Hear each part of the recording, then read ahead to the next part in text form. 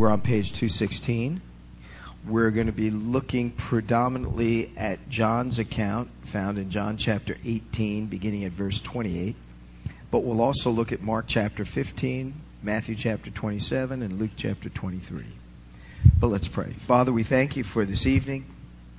It is a joy that we can all be together and just enjoying one another and your presence and your word. So as we look at the life of Messiah, particularly with regard to his trial before Pilate and Herod, we just pray, Lord, you might help us to understand it better, more fully, and as such we might live in a way that honors you more completely. We pray in Yeshua's name. Amen. So we're covering that section in the life of Messiah that deals with the rejection of the king. And we're looking at this area that deals with the trial and death of our Messiah. We had taken a look at the religious trial, the Jewish trial, his trial first before Annas, and then his trial before Caiaphas, and then his trial before the entire Sanhedrin. And now he will be brought before Pilate. Of course, not having a witness, Judas, who had committed suicide, throws this part of the trial into chaos as well as the previous part. Because in Roman law, there was a need for a witness to testify to the accused of committing a crime that is punishable by death under Roman law. Judas was critical on this front. We'll see in a moment. But the civil trial before Pilate, like the religious trial before Annas, Caiaphas, and the Sanhedrin, is also in three segments. So in the civil trial, he's going to be brought before Pilate in the first stage. In the second stage, he's going to be brought before Herod Antipas. And in the third stage, he's going to be brought before Pilate once again. This trial is covered in paragraphs 159 through 162. In the religious trial, the issue was blasphemy. And that's what they finally charge him with, because he claimed to be the Son of God. And so they charge him with blasphemy. They say, what further need is there for witnesses? He is guilty. In the civil charge before Rome, the issue is not blasphemy, but the issue is going to be one of sedition or treason against the Roman Empire. In the Jewish trial, the religious trial, there were 22 laws which were violated, rules of the Sanhedrin. In the Roman trial, there are two laws. The first is that all the proceedings must be conducted in public. And in the account, we find the trial before Pilate is very public, and perhaps to a certain degree, to Pilate's regret that it was so public. A second rule or law that the Romans had was that the trial had to begin with a prosecuting witness, and he was to present a charge that was deemed punishable by death under Roman law. Of course, because Judas is gone, there's no prosecuting witness. But they still want to go forward with the trial in an attempt to move things along in such a way that Yeshua might be executed. Paragraph 159, we have the first trial, the first stage of the trial, and it's a trial in which he stands before Pilate. Pilate is a Roman citizen born in Spain. He served as procurator or governor of Judea and Samaria from 26 to 36 CE, Common Era, or AD, year of our Messiah, year of our Lord, 26 to 36. As procurator, his tenure as such was the longest ruling procurator in Judea and Samaria among the Roman procurators. And this trial occurs at the midpoint of his procuratorship around AD 30. In the Jewish writings, such as in Josephus, Pilate is presented and is known for his cruelty. But he is a good Roman, and he follows very fully and completely Roman procedure. Now, the account takes place here in the early morning hours, and Pilate is already dressed and ready to conduct the trial, even though it's like 4 or 5 o'clock in the morning that Yeshua is brought to him. The reason he's ready to go is because he knows a trial will occur, because he had released the Roman cohort in order to see that Yeshua would be arrested. So he knows there's going to be arrest. He's already aware of a trial to ensue, and he's prepared for it. In John, verse 28, we read John's account. They led Yeshua, therefore, from Caiaphas into the palace, and it was early. And they themselves entered not into the palace, that they may not be defiled, but might eat the Passover. So now, according to Matthew, Yeshua kept all the law. He said, I came not to destroy the law, but to fulfill it. And in the Mosaic law, it is specified on what day the Passover was to be eaten. Some have suggested on the basis of this passage that they had not already celebrated Passover or celebrated the Seder. But in this passage, when the text tells us that they did not want to be defiled because they but might eat the Passover, they're not dealing with the Passover Seder that is partaken of on the first night of Passover, which would have occurred Thursday evening when he celebrated Passover with his disciples. There are some scholars who have said that the account that we understand in the upper room as being a Passover was not a Passover. For if it was Passover, how could we then read here after they arrest Yeshua that they did not want to enter the Roman palace, the procurator's palace, because they didn't want to be defiled? For if they were defiled, then they couldn't partake of the Passover. So did he or did they not partake of the Passover the night before? The answer is that they did partake of the Passover the night before, because that is a reference to the Passover Seder. And thus the Passover lambs were sacrificed during the day on Thursday so that the families could have a Passover lamb for the Seder meal that Thursday night. The Passover, the phrase, the Passover in verse 28 in John's account, is not referring to the Passover lamb that was sacrificed on Thursday to be eaten at the first night of the Passover Seder. The Passover that's being spoken of here is the offering that is provided on the first day of Passover, known as the Chagiga offering, the festival offering. No, in the temple there were two offerings on Passover. On the night of Passover, you had the Passover lambs. Well, they had to be offered before the evening, because in the evening they celebrate Passover, and then they partake of the Seder.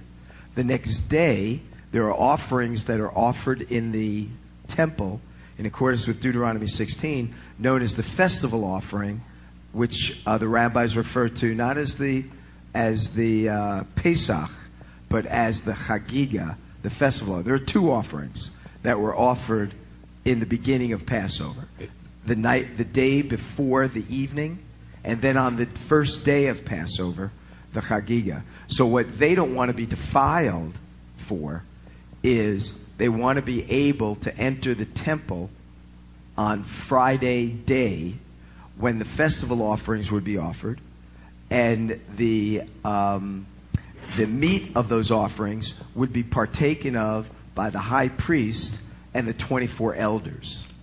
And so the reference in John 18 is to the Chagiga offering, not the Pesach offering.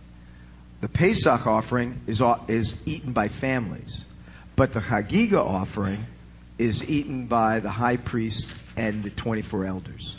And is that not comporting with the first day of the Feast of Unleavened Bread, which is the 15th of Nisan, no? No, it's on the 14th, but it's in the morning.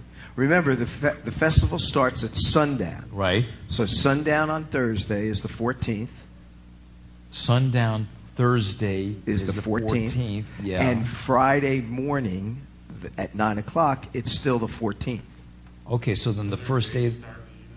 Yes. Oh, okay, so let me back up. I just took something for granted, and that is all Jewish reckoning begins at sundown, because in Genesis chapter 1, it says the evening and the morning is the first day. So the Sabbath begins Friday night at sundown. So Passover, my estimation here, fell on a Thursday. So Thursday during the day, hundreds of thousands of Passover lambs are being offered. As I shared on Sunday, Josephus said on one Passover, 255,000 lambs were offered. So they can't wait to sundown to offer them. They're offering them on the 13th, which would be Thursday during the day. And Thursday during the day is the 13th. Thursday at night begins the 14th. So let's just say, for the sake of argument, Thursday at 9 o'clock, you have offerings, Passover lamb offerings that are without spot and blemish, that have been inspected since the Sunday before. Sunday, Monday, Tuesday, Wednesday, they're inspecting these lambs, and they're finding these lambs to be without spot or blemish. So they're qualified to be offered as Passover lambs. On Thursday, those lambs are being offered during the day. But Thursday night, Passover begins. The original Passover, they slaughtered the lambs During the day. Well, you have to understand, things change. So when you have hundreds of thousands of people, it's going to take you all day to see that that's offered. And the people observe the Passover by eating the Passover meal at night. They have to have their Seder at sundown on Thursday night. So that's why Yeshua says to the disciples, you'll see an upper room that's thoroughly furnished. He says, prepare the Passover. So during the day on Thursday, they go to the temple. They get a lamb. It would have been placed on a spit. The two, Peter and John, would have carried it on their shoulders. Right? That's how they're going to carry it. And they're going to carry it to the upper room. In that room, there's going to be an oven that they'll keep it warm. It said the room would be thoroughly furnished, so they'd have tables, they'd have pillows, they'd have utensils to eat. And that night, they'll celebrate Passover. But that's one of hundreds of thousands of Passover meals that are going on. So they were sacrificing those lambs all day so that people can be getting them, bringing them home, preparing the Seder, and then eating it that night. The next day, it's still the 14th, right? Because it started Thursday night. So Thursday night, 12 o'clock at night, 1 o'clock Friday morning, a.m. That's when Yeshua is praying in the garden. He's arrested around 3 o'clock in the morning. He's on trial before Annas, Caiaphas, the Sanhedrin, upwards into like maybe 4 or 5 o'clock. Now he's going to be brought before Pilate. The high priest and the other priests, they do not want to enter into Pilate's palace where they're now bringing Yeshua, because if they do, when they leave, when the trial is over, and they go back to the temple to offer up the Chagiga, they will be defiled to do that. So when they say the Passover, we have to understand how Jewish tradition worked. It doesn't just refer to the one Passover lamb. It is referring to the fact that there is a Passover lamb that's already passed. So what's the other Passover? Well, there was another offering. And it was called the festival offering, the Chagiga offering, because this was a pilgrimage festival, and Deuteronomy 16 tells us an additional offering is offered.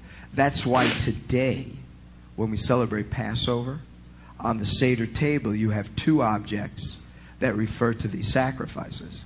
One is the shank bone of a lamb, which represents the Passover lamb sacrifice, which was offered during the day on Thursday so they could eat it Thursday night. And the other is an egg that's hard-boiled and placed on the Seder plate. That hard-boiled egg represents the Chagiga offering that's offered the following morning on the 14th, the first day of Passover. Does that make sense chronologically? So when they say that they didn't want to be defiled because they want to partake of the Passover, they're speaking of the offering that's offered Friday morning, not the offering that was offered for the Seder Thursday night. There are two offerings. But all of this is Mishnaic. It's not in Tanakh. But that's what was practiced. I understand. Yeah. But so when people want to understand this, you can't find it in Tanakh. Right. You can't make sense out of it. Because if you look at Leviticus 23, beginning verse 4, getting into the what was going on, actually verse 5, and then that comports to some extent with Numbers 28, beginning verse 16. It is so confusing that there had to be, this is my argument for a belief in oral law as being necessary, is that you can't make sense out of this stuff apart from an oral embellishment of what was going on. Yeah. Well, am I right? Well, the thing is, Moses doesn't give us the specifics as to how they would do what they did. But to call it an oral law, I don't think that is so. But it is the traditional manner in which they determined how they would go about fulfilling these laws. I think that's true. But there had to be some sort of oral transmission. Not necessarily from God or Moses, but that the priests, right, Aaron would have had to make certain decisions, some of which may have changed over time given different circumstances in which they live. But it doesn't even mention in Leviticus 23 or Numbers 28 the specific offering of a Passover lamb on the 14th of Nisan. Yeah, no, it's not even there. Yeah, but that I understand. But the text here is not saying whether or not it's. I understand that It's just describing it. So my comments are only to try to explain that when in John 18 he says that they didn't want to be defiled so that they could eat the Passover, and we're saying that they already had the Passover, some might say, well, that's a contradiction. Or some might say, what's going on here? Because I thought they ate the Passover. Well, we have to understand the first century, right or wrong, they had two offerings that were offered in light of the festival. All of which adds credibility to Mishnaic tradition. Does it I would say it doesn't add credibility. It only indicates that it existed and was followed. Of course, were they following it as God wanted? We don't really know. We don't. But they at least made some choices to follow it to the best of their ability, given the limitations of knowledge they had. But my concern is only to explain what is meant by the term the Passover. It's a reference to the second offering during the day on Passover. So the neat thing here is this is very precisely accurate, but not a contradiction. So let's move on. We're looking at John chapter 18 as we're dealing with this latter moment. So they don't want to be defiled, or else they would not be able to partake of the Passover sacrifice. If you look at John's account, verse 29, in keeping with the second Roman law of the need for a prosecuting witness, that the result of which an accusation of a crime being committed that is worthy of death needs to be presented first. And so in verse 29, Pilate therefore went out unto them, and his words are, "What accusation do you bring against this man?" So that is the reflection of the priority the Romans had, which was the first thing is an accusation is made, and then the trial can commence. So in verse 30, what we learn is they don't have a witness anymore. So they attempt to pressure Pilate to move forward with the trial contrary to Roman law because they don't have a prosecuting witness, because Judas had already gone out and committed suicide. So in verse 30, we read, they answered and said unto him, they don't produce a witness, but rather they say, if this man were not an evildoer, we would not have delivered him up to you. So they're just trying to pressure him into conducting the trial contrary to Roman jurisprudence. And so in verse 31, Pilate tells us that he's not going to have any of this. If there's no accusations, there's not going to be a trial. So in verse 31, Pilate therefore said unto them, take him yourself and judge him according to your law. So if you're going to have him judged according to my law or the Roman law, then you need to have a witness and an accusation. But if you're not going to produce one and just say, well, if he wasn't guilty, we wouldn't have brought him to you, then he says, well, then go and take him and judge him according to your own tradition, your own law. And so if there's no trial, then Yeshua will not be condemned. And if he's not condemned, then there's no sentencing. And if there's no sentencing, that means he doesn't die. Now here's another thing that's all interesting in this as well.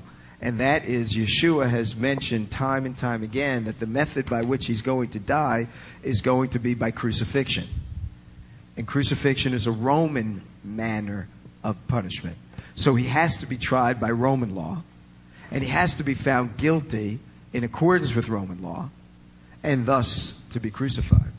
So if this doesn't go forward, then the atonement can't be offered, can't be provided. It's very interesting how all this is sort of a domino effect. But Yeshua is in control, and he's already laid out what is going to happen. He said over and over again, I'm going to be handed over to the Gentiles, and I will be crucified, and the third day I will rise again. So all of that has to be fulfilled, right? So in verse 31 then, he is saying that it's not lawful to try him under Roman law if there's no prosecuting witness. He says this in verse 31. The Jewish leaders respond, it is not lawful for us to put any man to death. And then here's the key phrase in verse 32, that the word of Yeshua might be fulfilled, which he spoke, signifying but by what manner of death he ought to die. So the Jewish leaders are saying we can't try him by our law and execute him because we do not have the right of execution. And if he was to be tried by Jewish law and found guilty, the means of execution would be stoning, not crucifixion. And Yeshua has been saying all along that he is going to die by means of crucifixion. You know, that in a way, too, limits the time frame in which Yeshua can come into our world as well. I mean, if the Messiah has to die this means, although the Old Testament, the Hebrew Scriptures don't say it that way, although Psalm 22 certainly suggests that, then he has to die during a period of time when the nation that he is in control of the nation of Israel are crucifying their victims. But in verse 32, saying that Yeshua might be fulfilled, which he spoke, signifying by what manner of death, Yeshua said more than once that he would die by means of crucifixion. And crucifixion is not the Jewish mode of execution, it's the Roman mode. So if he was stoned to death by Jewish mode, then Yeshua would have been found to be a false prophet because he said that's how he would die. So all these things are very critical. What's interesting, too, is if we ask the question, at what point did the Romans take away the Jewish right to practice capital punishment? You know, we just say the Romans denied the Jewish leaders, the Sanhedrin, the right to practice capital punishment. They said you do not have the authority to mete it out. That's something the Romans. What's interesting is that didn't happen at the time that the Romans rode into Jerusalem. The Romans took control of Israel and Jerusalem 63 BC. And they controlled it through Constantine, so 300, 400, somewhere in there. 313, I think, is Constantine, and shortly after that. But they did not take away the Jewish people's right to execute until, well, the Talmud tells us that I don't know what I don't know.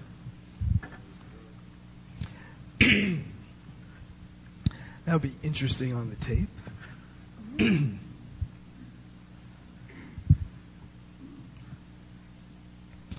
The Talmud tells us that thank you, Roger, that the Jewish people were denied the right to capital punishment by the Romans 40 years before the destruction of the temple. Yes. So the temple was destroyed in 70 AD. So 40 years before is 30 AD. If Yeshua had been tried 6 months earlier, he would not have been crucified. So he had to have died at this particular point in history. So they took this right away from the Jewish people at that point, and thus for Yeshua to fulfill near prophecy, I'll be handed over to the Gentiles, the Romans, to be crucified, then it had to have been sometime after 30 AD, because that's when it was taken from them. It was always stoning for the Sanhedrin. What's that? The execution was always stoning. Always stoning, yeah. Now in Luke verse 2, remember we're looking at Mark 15, Matthew 27, Luke 23, and John chapter 18. So all these passages are dealing with the trial. But in Luke's account, we read in verse 2, and they began to accuse him, saying, we found this man. Now, these are the accusations, right? They don't have their witness, so they say, first of all, if we didn't find him guilty of anything, we wouldn't bring him to you. And Pilate says, well, you need a witness. If not, judge him by your own law. They say, but we can't judge him by our own law because we're not permitted to execute. We believe this man has done something guilty of death. And then in verse 2 it says, then they began to accuse him. They don't have witnesses, but these individuals bringing him before, these Jewish leaders, high priests and other priests and scribes, as they're bringing him before Pilate, they say, we found him, and they give him 3 counts, or 3 accusations are made against him. First, he says, we found this man perverting our nation. So there's a religious issue, perverting our nation, because they found him guilty of blasphemy, and so they find him guilty of teaching things contrary to their tradition, and thus perverting the nation of Israel. Second thing they said is they found him, Luke chapter 23, verse 2, teaching that and forbidding one to give tribute to Caesar. Now at this point, now they start moving into Roman issues that Pilate ought to be concerned about. And so by forbidding to give tribute to Caesar, that is an act of rebellion. They want to find him guilty of sedition, treason, rebellion. So the first thing they say is, we're not happy with him because he talked about our traditions. You ought not to be happy about him because he has taught people not to pay tribute to Caesar. And the third thing they say is, and that he himself is Messiah, a king. Now, the moment they mention that he's a king, they are suggesting that he's claiming himself to be king, thus in competition to Caesar. Of course, the word Caesar means king, and thus a competitor to the Roman ruler. So there are 2 issues the Romans would be concerned about: rebelliousness, sedition, treason, and competition with Caesar. Now that Pilate has an accusation, Pilate can continue the trial by questioning the accused. So there needed to be that accusation. In John's account, verse 33, Pilate asks him some questions. Verse 33 says, Pilate therefore entered again into the palace, and he called Yeshua and said unto him, are you the king of the Jews? So Pilate is not asking if Yeshua is the Messiah when he asks that. Pilate's a Roman. He doesn't care about issues regarding the messiahship of individuals who claim to be the Messiah and the relevance to Israel. He wants to know if he's a competitor to Rome. So Pilate, when he says, so are you the king of the Jews?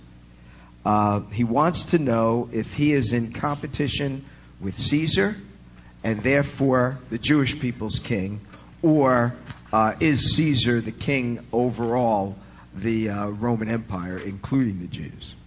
So John then records in verse 34, Yeshua answered, do you say this of yourself, or did others tell it to you concerning me? It's interesting that Yeshua responds in a very typical Jewish way. He answers a question with a question, which is what you read all throughout the Talmud and all the rabbinic writings.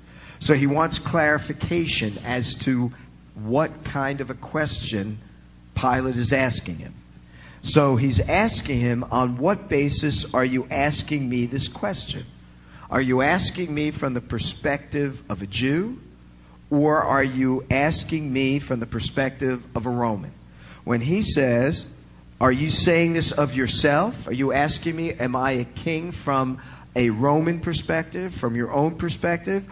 Or did others tell you concerning me? Or are you asking me in light of the Jewish people, in this case the priesthood, who are accusing me as being Israel's king, or others? So are you asking me on the perspective of being a Jew, or are you asking me from the perspective of being a Roman, and in light of those two issues? So in verse 35, Pilate responds, and he says, am I a Jew? So he's saying, look, I'm not asking you on the basis of being a Jew. I'm not a Jew. I'm asking you the question from a Roman perspective, from my own perspective. He says, your own nation and the chief priests have delivered you unto me. What have you done? I'm not asking you as a Jew. I'm not a Jew.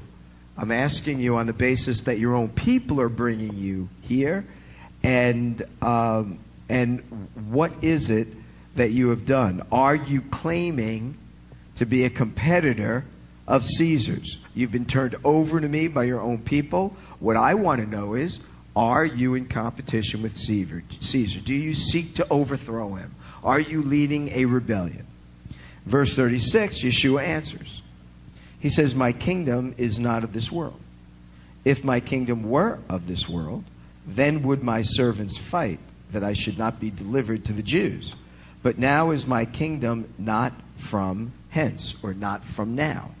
So in verse 36, Yeshua can now respond knowing what Pilate is asking. Pilate is asking, are you a competitor of Caesar's? And Yeshua answers, first of all, by saying, no, I'm not a competitor of Caesar. He says, my kingdom is not of this world. I'm not seeking to overthrow Rome. Now, when he says that my kingdom is not of this world, and many who deny the millennial kingdom, many who are amillennialists, they believe in no millennial kingdom, no literal fulfillment of the promises to the Jewish people, they oftentimes do so on the basis of this passage. Because when Yeshua says, my kingdom is not of this world, they argue, well then, why do you insist that Messiah has to return to this world and establish his kingdom in this world? Because he said, my kingdom is not of this world. But there is a difference between the phrase, of this world, and in this world. When he says, my kingdom is not of this world, he means to say, my kingdom is not of this world's value system. In other words, he said the kingdom is not of this order that is present in our world. So, by the way, in John chapter 16 and 17, Yeshua oftentimes makes the distinction between the phrase of the world and in the world. So he will say, you are not of the world, but you are in the world. So being in the world and being of the world are two separate things. The kingdom of Messiah is not of this world. It is contrary to the values of this world. It is distinct from the way this world operates. But it will be a kingdom in this world, in the same way that we are not, those of us who are believers in Messiah, we are not of this world, but we are in this world as ones who are new creations in Messiah. So to be of this world's nature, we are no longer of this world in terms of being of its nature. We are born again. We are new creations. And thus, as new creations, we're in this world, but we're not of this world. Similarly, Messiah's kingdom is not a kingdom of this nature. It is distinct from the kingdoms of this world, will operate different. Messiah's kingdom is not of this world's nation. Yeshua's kingdom is a kingdom of David. Yeshua's kingdom is a kingdom in which he will sit on his own throne, not on another king's throne. His kingdom will not be of the world, but one day when he returns, he'll sit on the throne of David, he'll change the topography, and he'll rebuild the temple. He will be the priest of the temple as well as the king over Jerusalem, and thus it will be in this world, but it will not be a kingdom that is of this world. It will stand apart from the kingdoms of this world. And that's what the book of Daniel indicates. You know, when Nebuchadnezzar sees the images, or Daniel has the dreams, and he sees Babylon and Persia and Greece and Rome, those are empires of this world. But the kingdom of God, Messiah's kingdom, is not of this world, and therefore it destroys these kingdoms. And it comes in the world, into this world, while being distinct from the world's nature and from the world's character. The second thing, let me just move on here, but the second thing he says is that his kingdom, if you look in verse 36, not only does he say, look, I'm not in competition to Rome. Why? Because my kingdom's not of this world, Rome's is. And that's the high point of all the imagery in Daniel, right? In the book of Revelation, is Rome, and here it is. And of course, there's going to be a final kingdom that will be even more powerful, but much shorter lived, only 3.5 years or 7 years, right? So here we are at the height of what Nebuchadnezzar sees, of what Daniel sees, and he says, my kingdom's not of this, I'm not in competition with it, at least not now. When I return, may be another story, but right now I'm not in competition with Caesar. And he also says this, and my kingdom is not from now. Yeshua's meaning because of the rejection of the king. We saw that in paragraph 61 when the Jewish leaders led the nation into rejecting the messianic offer, the messianic kingdom offer.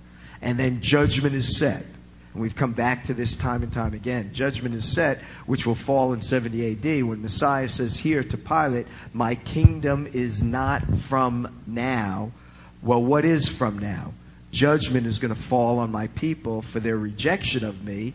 Back in Matthew 12, paragraph 61, nothing's going to reverse that. Therefore, my kingdom is not going to be established now. Rather, judgment is going to fall on the nation. But one day I will set it up. But it's not now.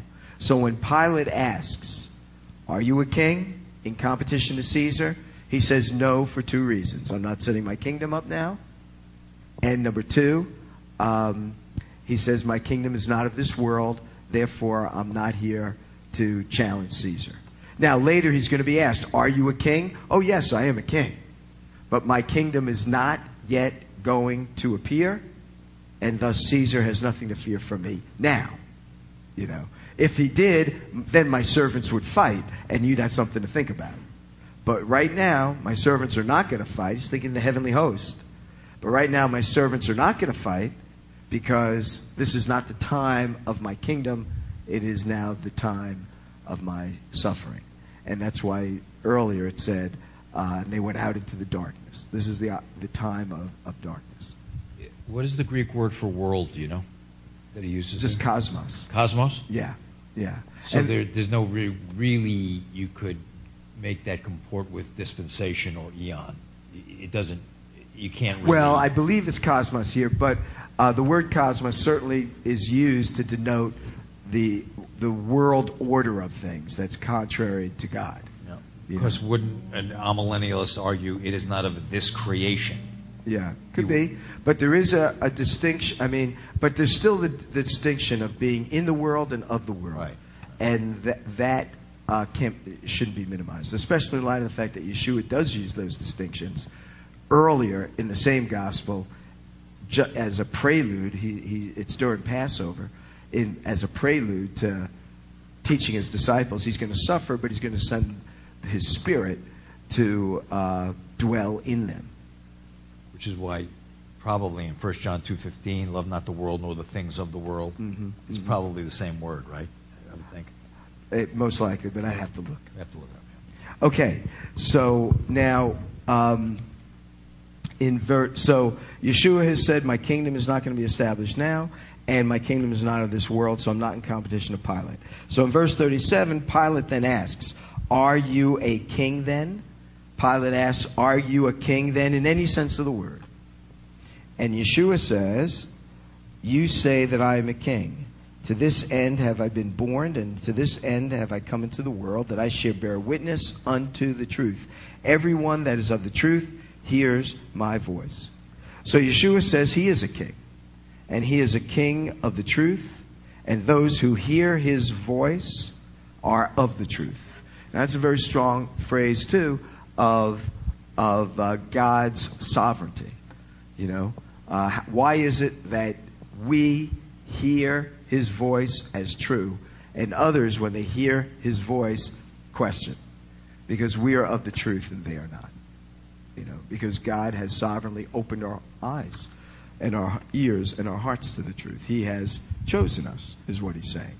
All who hear my voice, well, who are the ones who hear my voice? They're the ones that God has opened our hearts to, because we're all dead in trespass and sins. We can't hear his voice. And so he says, everyone that is of the truth will hear my voice. And so those that are set apart by God's grace hear his voice and are people of the truth and recognize him as the king. Then in verse 38, Pilate then sarcastically questioned, where he says, "What is truth?" brings the first stage of the Roman trial to an end. And I suppose you might say, I mean, think about this. What is most disturbing in all of this is there is Pilate speaking to the one who is the way, the truth, and the life. I mean, he has a personal audience with the Messiah of Israel. Think about that. A personal audience with the second person of the triunity.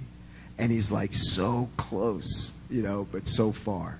And if he asked the question, not sarcastically, but honestly, "So Yeshua, teach me. If you're the king of truth, teach me what is the truth." And Yeshua would have said, "I am the way, the truth, and the life. No man comes to the Father but by me. Place your faith." He would have told him how to be a person of truth, how to be a person who hears the truth. But by saying it sarcastically, Yeshua then is silent. And so that is a sad reality. In Luke's account, Luke 23, verse 4, it says, "And Pilate said unto the chief priests and the multitudes, I find no fault in this man." So this is his first declaration of innocence. And as far as Pilate is concerned, Yeshua is no threat to Rome. He's told him, "I'm not in competition to Rome. I'm a king of truth. I'm not a king of some empire. And my kingdom is not now." So he's no threat to Rome. In Mark's account, verse 3, the Jewish leaders begin to accuse him of many things at this point. Then in verse 3 of Mark, it says, Mark 15, it says, "And the chief priests accused him of many things." So initially they said it was sedition, rebellion, blasphemy, competition to Caesar. Now there are many things they start, because they are now scrambling. They're going to lose the opportunity. So they start accusing him of many things to move the trial in their favor. And in Matthew's account, verse 12, Yeshua responds by saying nothing. And when he was accused by the chief priests and elders, he answered nothing. In Mark's account, verses 4 and 5, Pilate asks Yeshua to respond, but he doesn't. And Pilate again asked him, saying, "Answer thou nothing? Behold how many things they accuse of you." But Yeshua no more answered anything, insomuch that Pilate marveled that he was allowing them to simply accuse him, knowing that his fate was in Pilate's hands. And this is a serious matter that could lead to his execution in a most brutal way. And he is just purely silent. Remember, he said, "No sign will come to Israel except one, the sign of Jonah. And as the Son of Man is in the earth 3 days and 3 nights, in the heart of the earth, so will the Son of God." And so there's no sign. He's not going to defend himself. He's not going to try to argue against his accusers. He doesn't speak. When Pilate asks him these questions, he does speak. And he does respond to him. And with that, the first segment of the trial before Rome, remember there are 3 stages or 3 segments, comes to a close. And then we segue into the next segment. Because what happened, according to Luke's account, verse 5, someone in the crowd, in the midst of these accusations that are being thrown around, given those 3 that I mentioned, rebelliousness, blasphemy, and competition with Caesar, were not enough to convict him. So they begin to say all kinds of accusations against Messiah. And in verse 5 of Luke's account, someone cries out, but they were the more urgent because they're losing a handle on this. And they began to say, he stirred up the people. He taught throughout all Judea, beginning from Galilee, even unto this place. So from Galilee to Jerusalem, he's been doing this. The moment Pilate hears someone mention Galilee, he thinks, here's a way I can get out of this mess. Hand him over to Herod Antipas, who is the tetrarch, or the governor of, it's sort of like a mayor or leader under the governor in Galilee. So he figures, okay, I can get myself clean of this thing and let them handle it.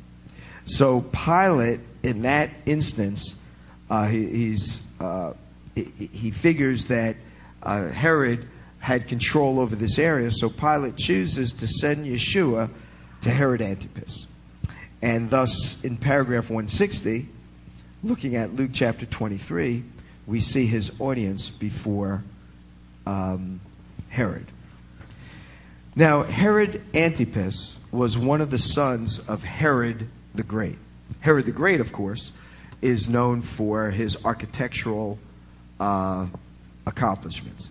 He rebuilt the temple, which went on for some 40-some-odd years, and would go on, when Yeshua came on the scene, it would go on another 36 years. In 66, it would be complete, and then it would be destroyed in 70 A.D. One of the most marvels of the ancient world, Herod the Great. Herod the Great built the Herodian, he built Masada, he built Macarius, and he built other pools and other things. Herod Antipas is Herod the Great's son. Herod Antipas was the one who had beheaded John about a year earlier. And Herod has wanted to see Yeshua earlier, but on one occasion, you remember Yeshua said to tell that old fox no. He wouldn't go to Herod in order to attempt to entertain him by performing miracles for him, as Herod wanted him to do. Even here, he wants Yeshua to perform miracles and signs, and he's been wanting to see him, so he thought this is a great opportunity for him to do so. As Yeshua is presented to him, he remains silent. And then we read in this section that Herod then caused a second mocking of the Messiah to occur on this night. We also will find in this section a second declaration of his innocence, because Herod's statement, by sending him back to Pilate because he did not find anything in him that concerned him, that he did not see him as a threat to his own leadership in Galilee, let alone a threat to Rome. Now in verse 12, if you look at verse 8, it says, "Now when Herod saw Yeshua, he was exceedingly glad, for he was for a long time desirous to see him, because he had heard concerning him the things that he had done, and he had hoped to see some miracles done by him. He questioned him in many words, but Yeshua answered him nothing." And then in verse 11 it says, "And Herod with his soldiers set him at naught, mocked him, arrayed him in gorgeous apparel, and then sent him back to Pilate." And Herod and Pilate, there's an interesting phrase here, Herod and Pilate became friends with each other that very day, for before they were at enmity between themselves.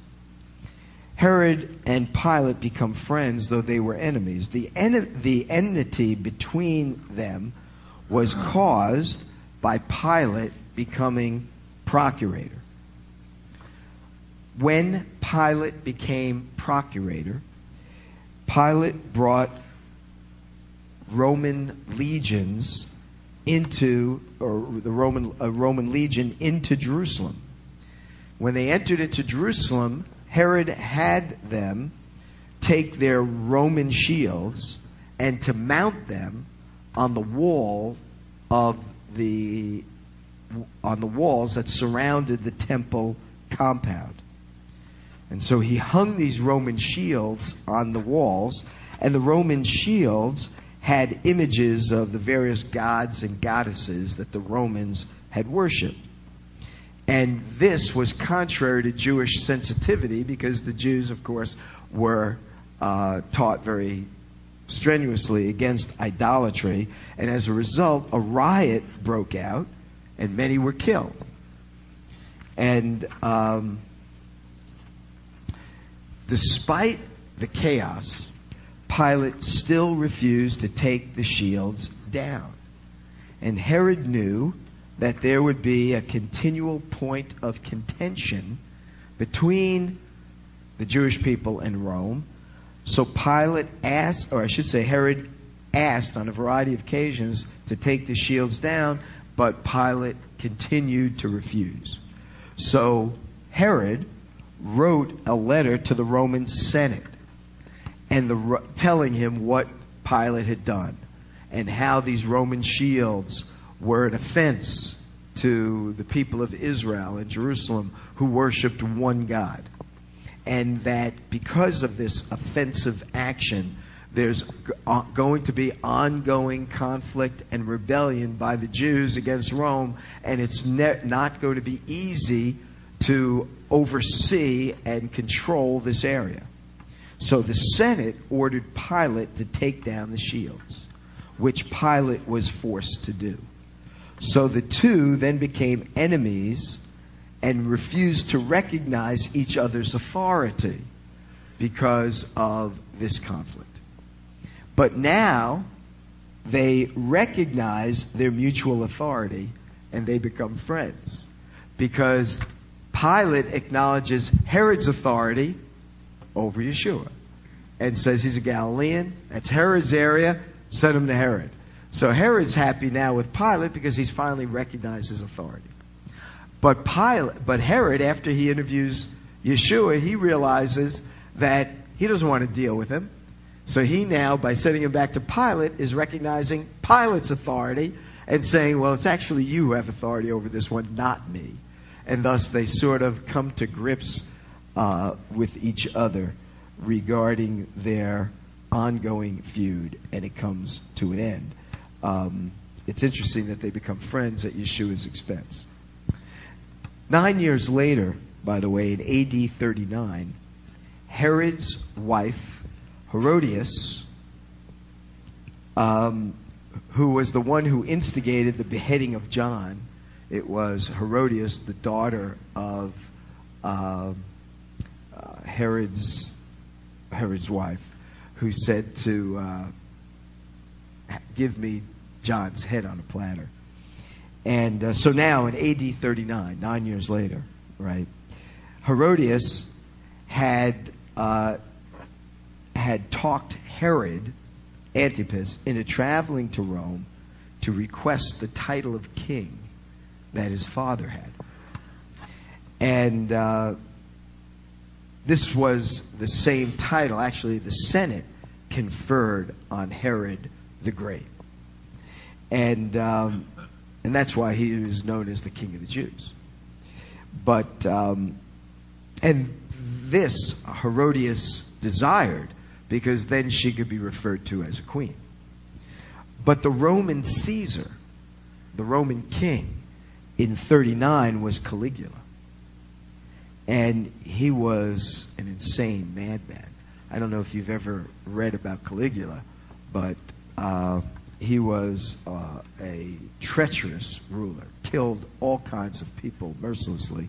And he was one who had dipped into the Roman treasury freely to to build certain palaces. By the way, they had uncovered some of them in the Middle Ages. That's another story. I'll have to share with you some of the things regarding Caligula and a number of these Roman Caesars that all had very interesting things they accomplished. But he would pillage the Roman treasury for personal pleasure. And when Rome would run out of money, he would then make accusations against wealthy individuals in Rome, have them executed, and then confiscate their property and their assets, and then execute the family. And he was so crazy, he even made his own horse a member of the Roman Senate.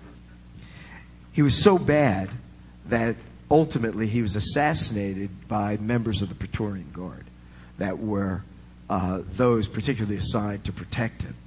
But he was so cruel and such a horrible leader, they took it upon themselves to execute him. When Herod and Herodias came to Caligula for the title of king, he deposed them to Lyon in what is today France. Both died in utter poverty, and as such they paid for their sin of beheading John and for their mockery of Yeshua. Now, with Yeshua's audience before Herod, the second segment of the civil trial comes to a close. And in paragraph 161, again looking at Mark 15, Matthew 27, Luke 23, and John 18, we have the third stage of the civil trial before we read of his execution. In this segment, in this section, in this stage of the trial, Pilate's going to make several attempts to have Yeshua released.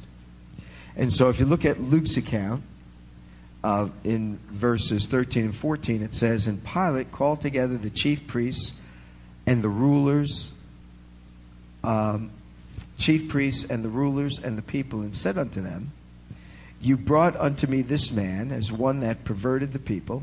And behold, I, having examined him before you, find no fault in this man touching those things which you accuse him of." So in verses 13 and 14, we have the first attempt to release Yeshua. We also find here, secondly, we've just read the second declaration of his innocence by Herod. He found no fault with him, so he sends him back to Pilate. Here in this section, we find the third declaration of his innocence by Pilate. But this does not appease the crowd.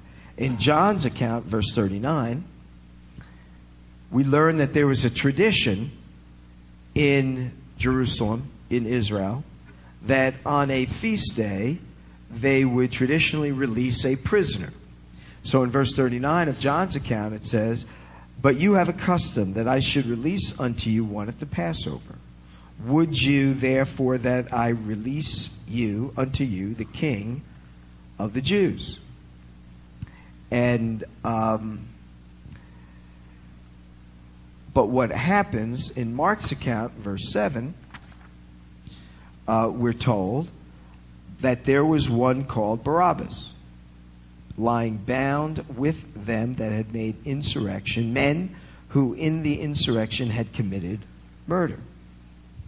So we find that Barabbas, and we read in another account where he's referred to as a robber. Look at John's account, verse 40, John 18. "They cried out therefore again, saying, Not this man, but Barabbas." Now Barabbas was a robber. But the word robber here is not thief in the modern sense of the word. This was a term that is used by Josephus to denote the Jewish rebels who were responsible for raiding Roman supply depots in order to fuel the rebellion that was led by the Zealots. And that's why in Mark's account, he's not just referred to as a robber, but a murderer.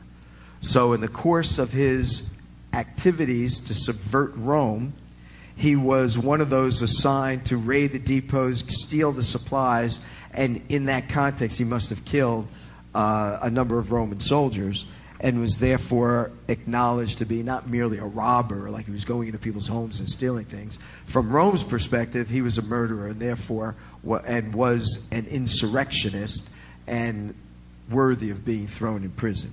Not that necessarily he was a bad man, but he's a violent overthrower, desiring to overthrow Rome.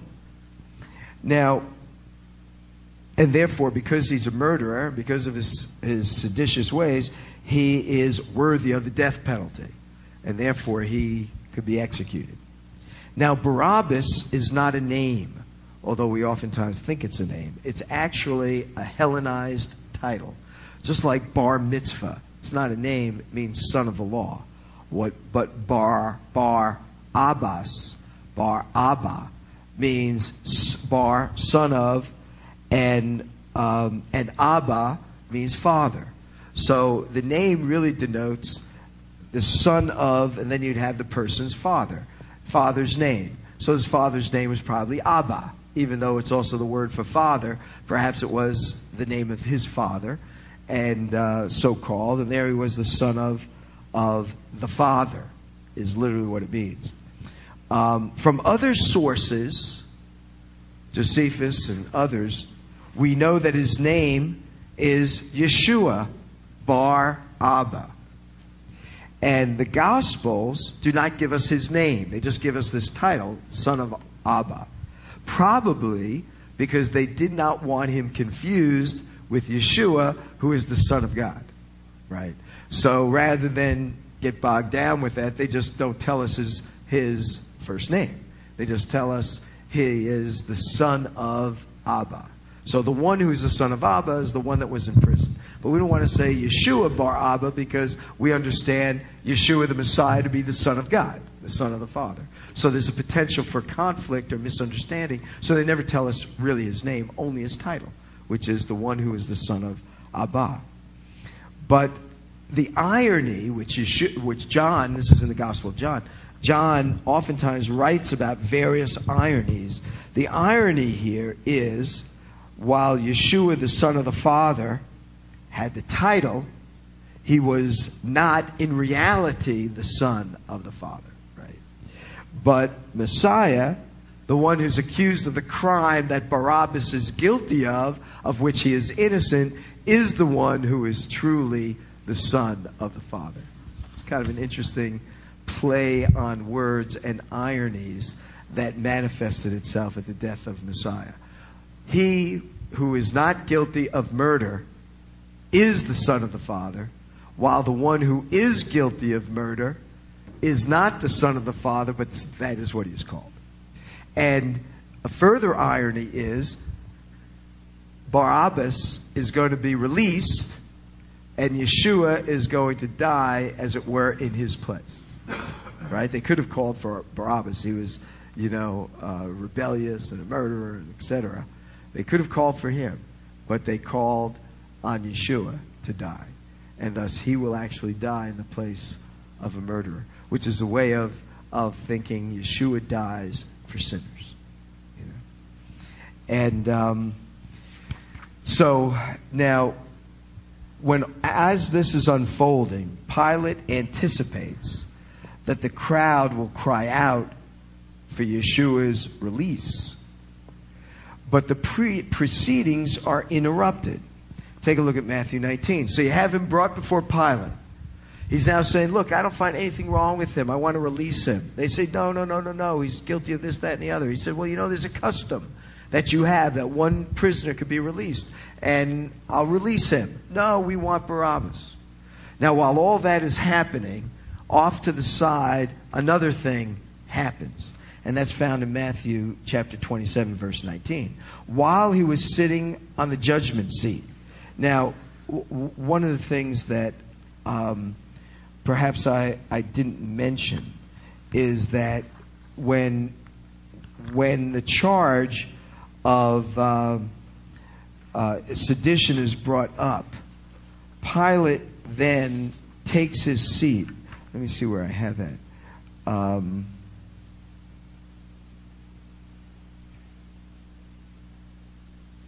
Well, he takes his seat on the judgment seat, which means now he has to render a decision, because he's now not just merely interviewing Yeshua, but he's now acting as the judicial authority. And so it says, while he was sitting in the judgment seat, his wife sent unto him, saying, have nothing to do with that righteous man, for I have suffered many things this day in a dream because of him. Now the chief priests and the elders persuaded the multitudes that they should ask for Barabbas and destroy Yeshua. So during this interlude, while they're crying out, we want Barabbas, we want this, that Pilate's wife comes and says, I got to talk to you. He interrupts the proceedings. He goes off, talks with his wife. His wife is telling him, look, I had a terrible dream last night, and I suffered many things. Maybe he said, what kind of things? What going on? What was the dream about? Oh, it's about this man, this righteous man. Don't have anything to do with him. And maybe he's questioning him. That time gives the chief priests and the elders enough time to speak to the crowd as a whole and to persuade the crowd to ask for Barabbas rather than to ask for Yeshua. So even this is all in Messiah's hands. If that interlude doesn't take place, perhaps the crowd is still mixed, and Pilate says, I'm having nothing to do with this. The man is free. But now when he comes back out, the crowd is unified against the Messiah. And that puts Pilate in a very precarious and difficult situation. When in Christian tradition, by the way, her name is Claudia. And according to Christian tradition, she does become a believer.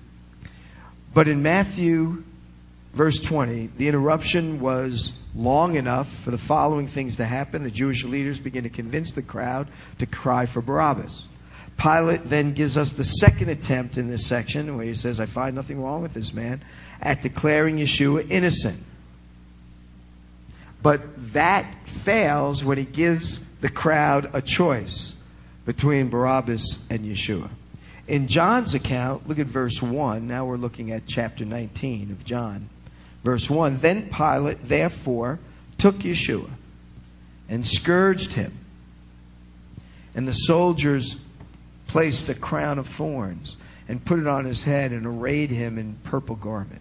And they came unto him and said, Hail, King of the Jews! And they struck him with their hands. So,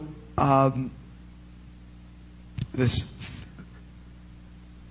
Pilate attempts for the third time to have Yeshua released. And then, when that's rejected, he attempts a kind of compromise. And thus he has him scourged as a compromise. There are two kinds of scourging. There was a Jewish scourging and there was a Roman scourging.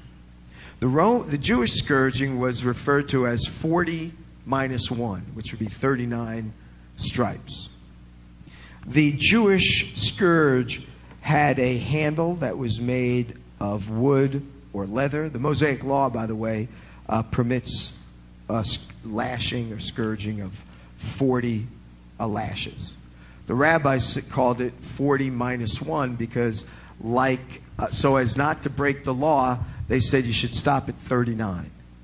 And the reason they wanted to stop at 39 is because if you miscounted and you actually hit them 41 or 42, you would be guilty of breaking the law. So they said 40 minus 1. Always just count to 39.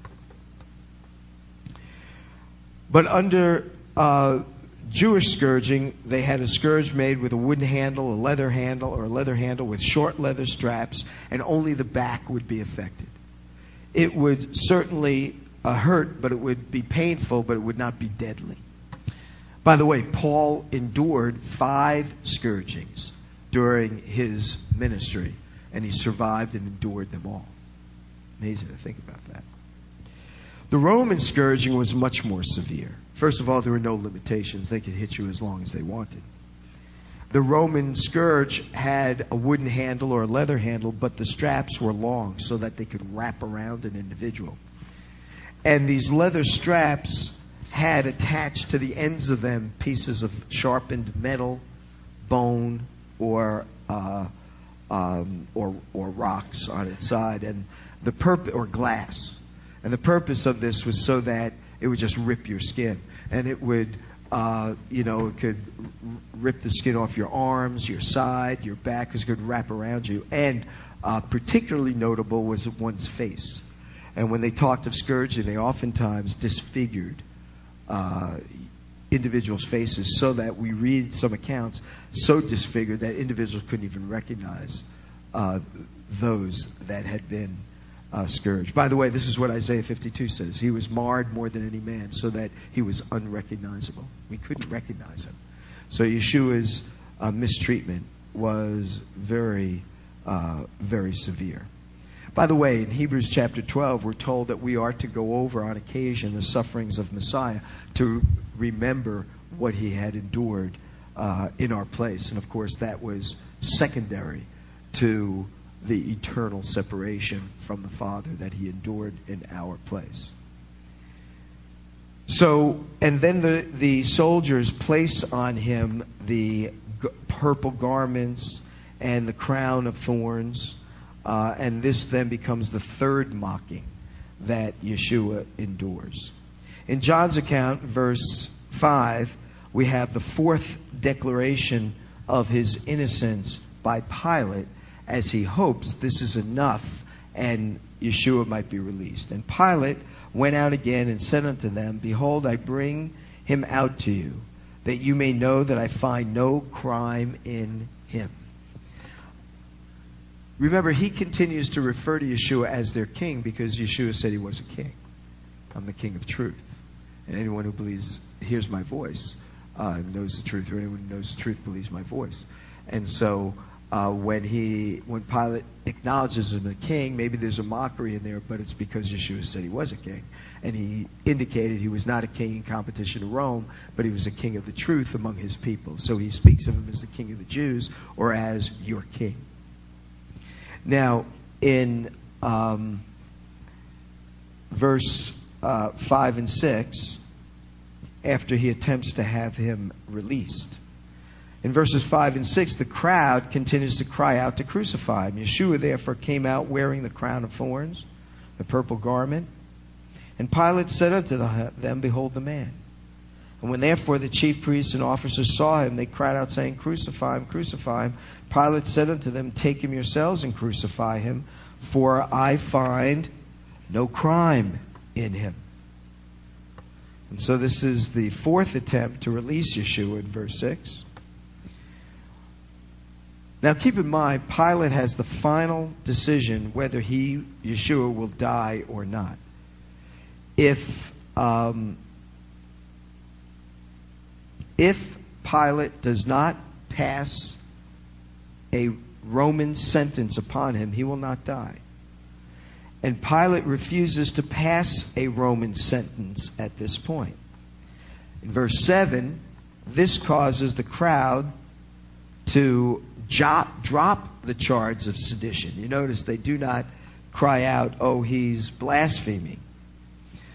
But in verse 8, we then begin to see now that, or verse 7, a new charge is trumped up. And so if you look at verse 7, the Jews answered him. He says, we find no crime in him. The Jewish multitude that's there and the leaders, they ask him, we have a law. And by that law, he ought to die because he made himself the Son of God.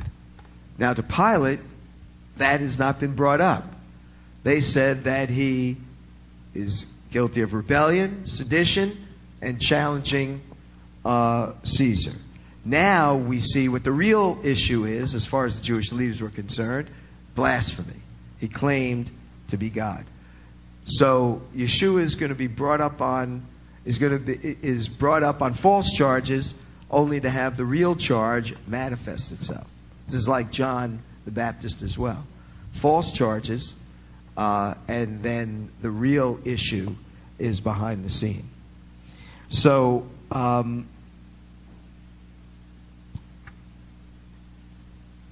so the issue that has been troubling the Jewish leaders has been Yeshua's claim to be the Messiah, the Son of God. And in verses 8 to 11, now that Pilate has a new charge, he has a new interview with Messiah. But now Yeshua will not answer his questions. So in verse 8 it says, when Pilate therefore heard this, he claims to be the Son of God, he was the more afraid. Because this has nothing to do with Rome. And he finds himself with a riot about to ensue, a riot that had ensued earlier, a few years earlier, when he first came on the scene and put up the Roman shields, and he doesn't want this to go out of hand, and then word to get back to the emperor that he can't control the people in Israel, and thus to be deported or demoted or worse. So now he's all the more afraid because he's losing control, and the trial is now turning to a religious issue which he has no relation to. So he entered into the palace again. He said unto Yeshua, from where are you? What are your origins? Are you the Son of God, or what is this? But Yeshua gave him no answer. Pilate therefore spoke unto him again and said, do you not speak to me? Do you not know that I have power to release you and I have power to crucify you? Yeshua then answered, you would have no power against me except it was given you from above. Therefore he that delivered me into your hands has the greater sin. So now that Pilate has a new charge, he has a new interview, Yeshua doesn't answer. When Pilate presses Yeshua to answer, Yeshua says that all government authority is only of a delegated kind from above. It is not final authority. The only reason you have what authority you have is because it's been delegated to you from above, from my Father. You are fulfilling the will that the Father has for me. And but here's another thing Yeshua says. So the one, because he has delegated authority, he says the ones who turned him, Yeshua, over to Pilate will be guilty of the greater sin. And because they turned him over to Pilate. In other words, Yeshua is affirming the trial has not originated with you. It's originated with them. They have the greater sin. What's important about this phrase is there are degrees of sin. There are sins that are greater than others.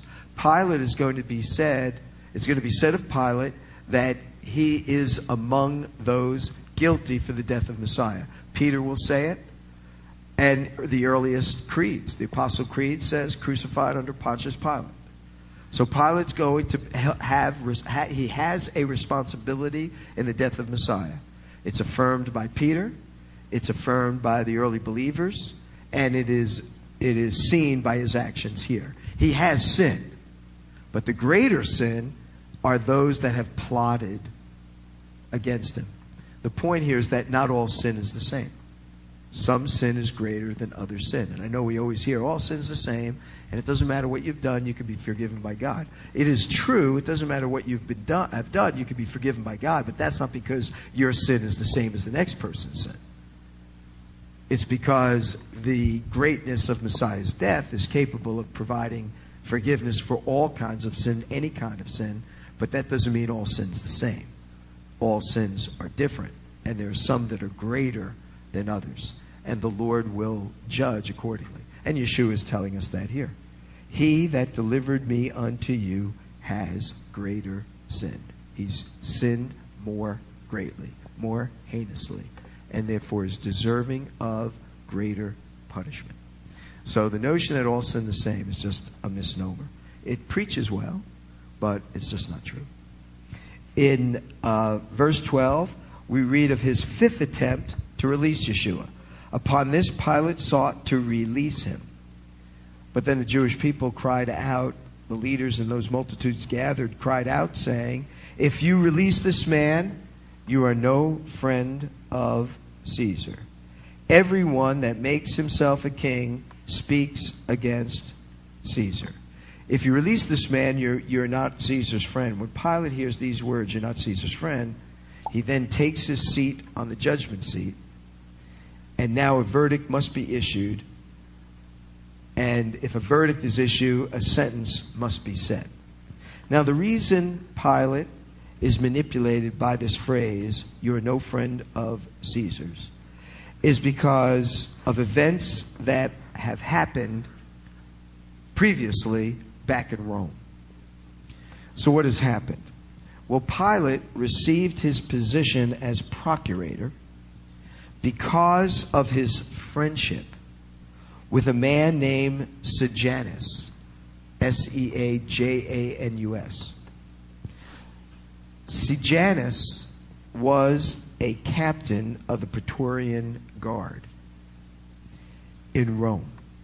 And he suggested to the emperor that Pilate become procurator of Judea and Samaria. And thus he was, upon the recommendation of Sejanus. But then Sejanus thought he would become emperor, and he organized a conspiracy against the emperor Tiberius. The conspiracy was uncovered, and Sejanus and other conspirators were executed. And now the Senate was investigating everyone connected with Sejanus and who were friends with him. So when the Jewish leaders here say, we have no king but Caesar, and if you let this man go, you are no friend of Caesar's, well, those were hard words for Pilate, because he did not want to be found being a friend of Sejanus, because he's going to be investigated, and to be thought of as being a part of the conspiracy. And if questions are raised regarding what the Jewish leaders thought of Pilate, and they said he's no friend of Caesar's, well, now he's concerned that that may factor into the investigation of Pilate because of his friendship. And Pilate himself was under investigation at that time, and thus this cry is sufficient to put Pilate on the judgment seat to render a verdict. In verse 14, we read that he brought Yeshua out. He sat down on the judgment seat at the palace, called the Pavement, but in Hebrew, Gabbatha. Now it was the preparation of the Passover. It was about the 6th hour. He said unto the Jews, behold your king. And this was, in verse 14, his 6th and last attempt to release Yeshua. In verse 15, they respond by saying, we have no king but Caesar. And they disown Yeshua as king, and they now own Caesar as their king. They therefore cried out, away with him, crucify him. Pilate said unto them, shall I crucify your king? The chief priests answered, we have no king but Caesar. In Matthew's account, verse 24, now you're looking at Matthew 27, so when Pilate saw that he prevailed nothing, but rather that a tumult, a riot was arising, he took water, washed his hands before the multitude, saying, I am innocent of the blood of this righteous man. This is the 5th declaration of its innocence, and the most important one, because he makes it from the judgment seat upon which he sits. So at the very moment he's about to condemn him, he first affirms his innocence. At that point, he had a moral obligation to release him, because he rendered a verdict, and now the sentence ought to have been release him. But he doesn't. By washing his hands, Pilate does not exonerate himself from guilt. He's not absolved simply because he says he's innocent and he washes his hands.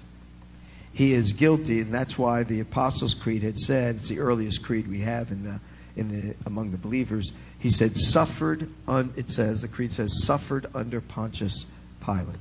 And this is a repetition of Peter's words in Acts 2, where Pilate is included among those guilty of the death of Messiah.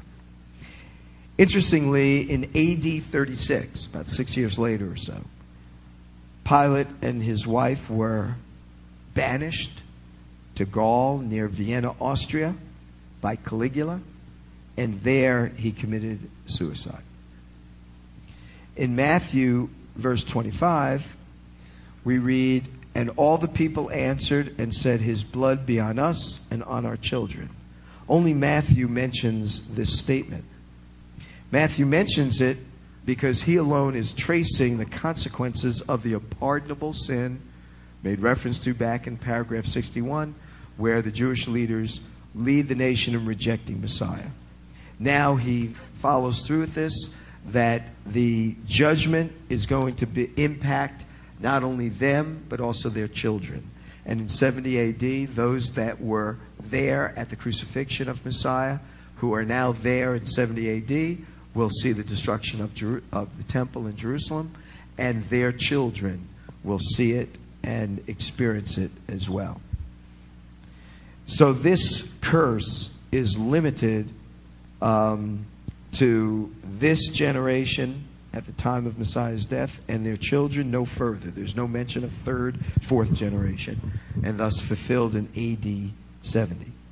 In Luke, verse 25, we read, and Pilate gave sentence that what they asked for should be done. And he released him that for insurrection and murder had been cast into prison, whom they asked for. But Yeshua he delivered up to their will. So Yeshua is turned over to be crucified. Barabbas is released. And thus Yeshua is a substitute for him and for all sinners like him. In paragraph 162, as the trial is brought to a close, we have the final mockery. In paragraph 162, the Roman cohort now takes charge. Verse 16 of Mark's account in chapter 15. "And the soldiers led him away within the court, which is the praetorium, and they called together the whole band, the whole cohort, 600 soldiers or so. And they clothed him with purple, and they placed a crown of thorns. They put it on him. They began to salute him. They began to say, 'Hail, King of the Jews!' And they smote his head with a reed, and they spit upon him, and they bowed their knees, and they worshipped him." So the Roman cohort takes charge. This is the fourth mockery. It's the last mistreatment of Messiah before the cross. And then in paragraph 163, we'll pick up in 2 weeks, I guess. In 163, we then have Yeshua on the way to Golgotha and the place of execution. And next week, hopefully, we can get from 163 to 168, and that will conclude his arrest, trial, crucifixion, and burial. And then in a couple of weeks, we'll look at the remaining sections, which deals with his resurrection, his appearances, and his ascension into heaven. We're almost there. You know, it's pretty exciting to know that we study this. But these are, in some sense, horrible things to reflect on. But on the other hand, they are the fulfillment of prophecy and the means by which atonement has been made. Now, before I take any questions, it's just after 9. I do need to meet with Angie. I want to talk with her before we leave. So let me just keep this short tonight, and we could talk a little bit more next week. But if you have any thoughts or questions you wanted to share. The 27-25 verse, "His blood be on us and our children." You're saying, did I hear you correctly, that self-imprecation worked itself out up until 70 AD, that was something that there was a divine hand involved there, and only to that point? Right. Yes. And the reason why I look at it that way is because I think Matthew has recorded it. Number one, it was said. Now, one could argue, so does the Lord honor those words and bring about this quote-unquote curse? But we have a judgment. We have a judgment set back in Matthew 12 that would fall on this generation. And in a way, that statement is an affirmation of the judgment that Yeshua speaks about in Matthew 12. Matthew 12, they don't believe it. and even, they don't believe it here either. They're just saying it as a statement of utter disdain for Yeshua. But from our vantage point, and from Matthew's vantage point, I think the reason he includes that statement, whereas the others don't, is because he has a particular concern to show how the Jewish leadership, Matthew 12 now, led the nation to reject the Messiah and therefore the kingdom, and consequently make themselves vulnerable to this judgment that would fall on this generation. And now at the trial, here they are affirming that reality, which would come about 70 A.D. But don't you think that that has been a cry of the anti-Semite through the ages? Oh, of course. Just as in the Gospel of John, his reference to the Jews this, the Jews that, has also been used. Certainly people misuse God's word. Paul and Thessalonians. Same thing. Same thing. But so you don't think that there is any, in other words, you believe the enemy has taken that and used that as an argument or a rallying cry for the anti-Semite, whereas God may have been involved at 70 A.D., but not beyond that. I think God is involved in all kinds of things, but the 70 A.D. judgment is the judgment that is made reference to in Matthew 12, right. And the judgment or curse that would be understood in this section of Matthew 27. But my thought is that, in other words, people through history, and even those among Jewish believers, have argued the case that Israel's rejection of the Messiah has expressed itself with the pogroms, with the Spanish Inquisition, with the Holocaust, with all kinds of horrible things, yes, which would lend a credibility to a divine hand in those things. It gets touchy. It gets really... I think the Matthew passage is limited to 70 A.D. But in Matthew 23, when Yeshua says, I wanted to gather you as a hen gathers her chicks, but you would not, behold, your house is left unto you desolate. I think there we're getting a sense that the protective covering of God is being withdrawn, and thus Israel is becoming an open prey to the nations, and the nations and the evil one is harming God's people. Now the Lord says, I will never permit a full end to you. Sort of like Job. You can go so far, but that's where it ends. Same thing with Israel. He may permit the evil one to go so far, but not so far as to destroy the entire people. It's kind of like the contrapositive of the 91st Psalm. He that dwelleth not in the secret place of the Most High shall not abide under the shadow of the Almighty. Yeah. Is there anything else? All right, well, let's pray. And thanks for coming. So we're only going to have a few more weeks, and we're going to get through. Father, we thank you for your marvelous love and grace. We thank you, Lord, for bringing us this far in the study of the life of Messiah. Lord, our Lord had endured such painful things and such extreme things, and all of that so as to be the Lamb of God that takes away the sin of the world, to be the sacrificed Lamb.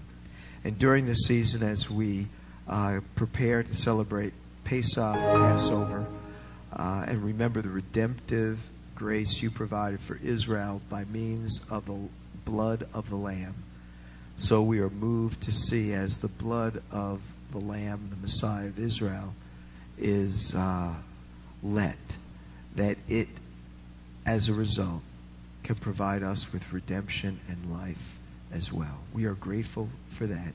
May we always live our lives in light of your great sacrifice, not take it for granted, but be willing servants that offer ourselves as living sacrifices unto you in return for all you've done for us. We pray in Yeshua's name.